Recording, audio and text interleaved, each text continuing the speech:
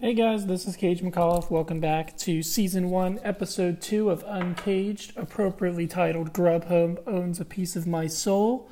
Before we get into all that and, how delivery apps are taking more money into my bank account than my rent and my monthly bills due to COVID.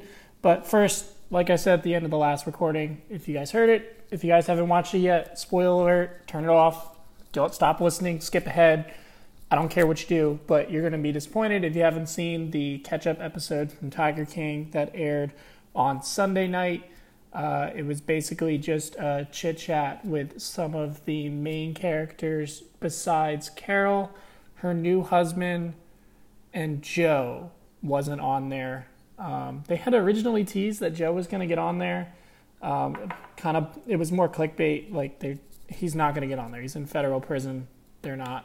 Apparently he's getting messages out somehow through fans that are contacting him, and he's running a Facebook page, but I haven't found anything looking into that, so I'm not sure. I'm assuming it's just a fan or somebody running the site. I don't know. We're not going to spend too much time on Joe because I spent enough time on him last week, and after this catch-up episode, my opinion of him pretty much solidified.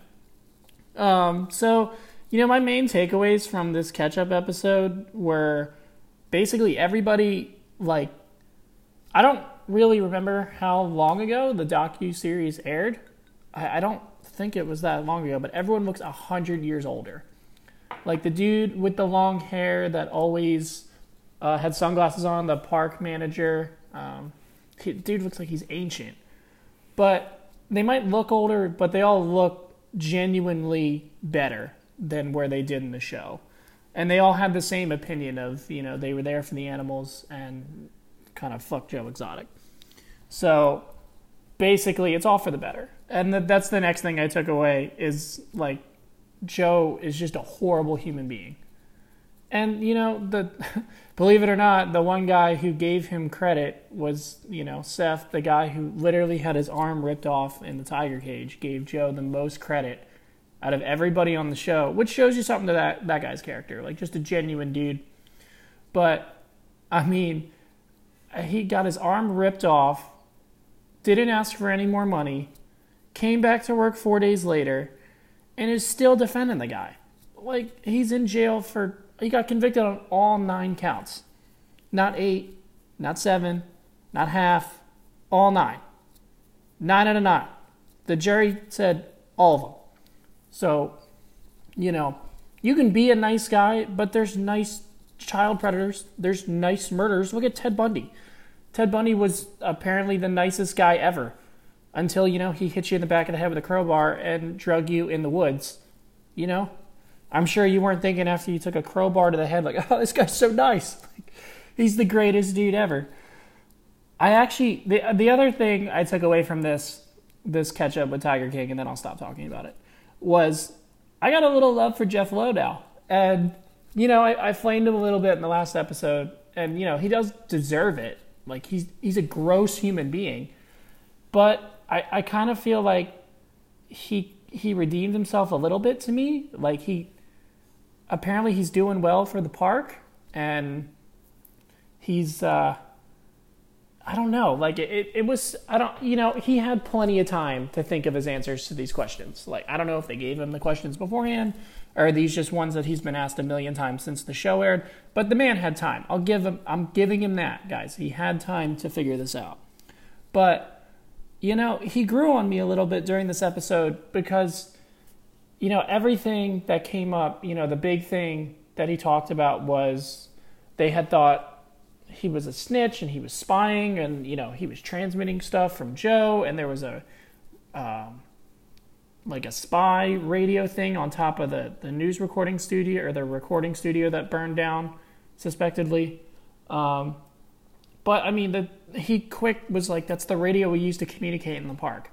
And when I first saw the episode, during the original docuseries, I was like, you know what, maybe that guy's really dumb. And he put a little bug on top of the roof. But then again, you see them on their radios constantly. And if they're eating Walmart meat, expired Walmart meat that they feed to the tigers, and the staff is taking some of it and eating it, they're not running the most sophisticated radios in the world. So it's fair to assume that they have a very tiny shortwave radio thing that controls their park radio. So, all that being said, the guy's still a creep. Like, most of the interview was making fun of his outfits and how he wears Affliction shirts and Harley leather and all that good stuff. But you know what? He grew on me a little bit. You guys can't see how far apart my hands are. It's like pretty much minuscule, but a little bit. I'll give him that. And now we're going to move on to the real meat of the episode. No pun intended. But now, to be fair to me, I have always chosen to order food rather than make it. Like, you'll catch me at the grocery store, nobody make fun of me, but once a month. And it's mostly to get snacks. But, I will cook. I know how to cook food. I'm not, illiterate. That doesn't make sense. But I'm not illiterate when it comes to using an oven and cooking and stuff. That's not the hard part. It's just with all these apps like GrubHub and Bite Squad and Postmates, like, it's just so easy. It's just so easy. I feel like one of those people from the movie WALL-E that just got real fat sitting in their chair and they're just ordering all that stuff and stuck behind the screen. Like, that's how I feel with all of these apps. And I've done my little comparison. So, I'm respecting it out of St. Augustine, Florida. So it could be different where y'all are. I don't know. But GrubHub definitely has the best options for places to eat. Bite Squad's behind them with best options, but Bite Squad's deals are a little better. So I'm giving you guys some education here too. And Postmates comes in third just because, like, Postmates is that party option. I'm not sure if you guys are familiar with this, but, like, party is where they choose, like, 5 restaurants and all their delivery fees are waived for, like, an hour, for 5 minutes. When you log onto the app, you get 5 minutes. It's like I don't know if you guys ever been to Chuck E. Cheese. It was kind of my place when I was a kid. But when they put you in the ticket blaster thing and it shoots up and you're trying to grab all those tickets at one time, that's how I feel when I log on to Postmates and I see the party thing go off. I'm like, oh, shit, what do I want? Steak and Shake? It's always the same places, So those are my ranking of all these delivery places. But what I have been doing with all these delivery things is every time I get food, like if I order Thai or Italian, I will play some ambient music in the back on my speaker when I get back in my house. I will, like, sit my kitchen counter up like a restaurant and I will pretend to be a waiter so I can kind of feel like I've gone outside for the day. And literally as I'm saying that, I feel like I'm going insane. Wow. Okay. I feel like I'm stuck in The Shining now. If you guys haven't seen The Shining, it's the movie where Jack Nicholson smacks the door with the axe. It says, "Here's Johnny." If you guys haven't seen The Shining, please just stop listening to my podcast. Get off. But the real love-hate relationship I have with these things is just the convenience. Like, I order from places that are a quarter mile from my apartment. Like, there's 3 turns. There's 3 turns from my apartment to get to this one Thai place. Shout out Adaman. Thai food in St. Augustine, super good. If you haven't had it, please get it. They're great. I love those people. But, I could pretty much see Adaman from my apartment complex. I'm exaggerating a little bit, but it's really not that much. It's maybe a 5-minute drive.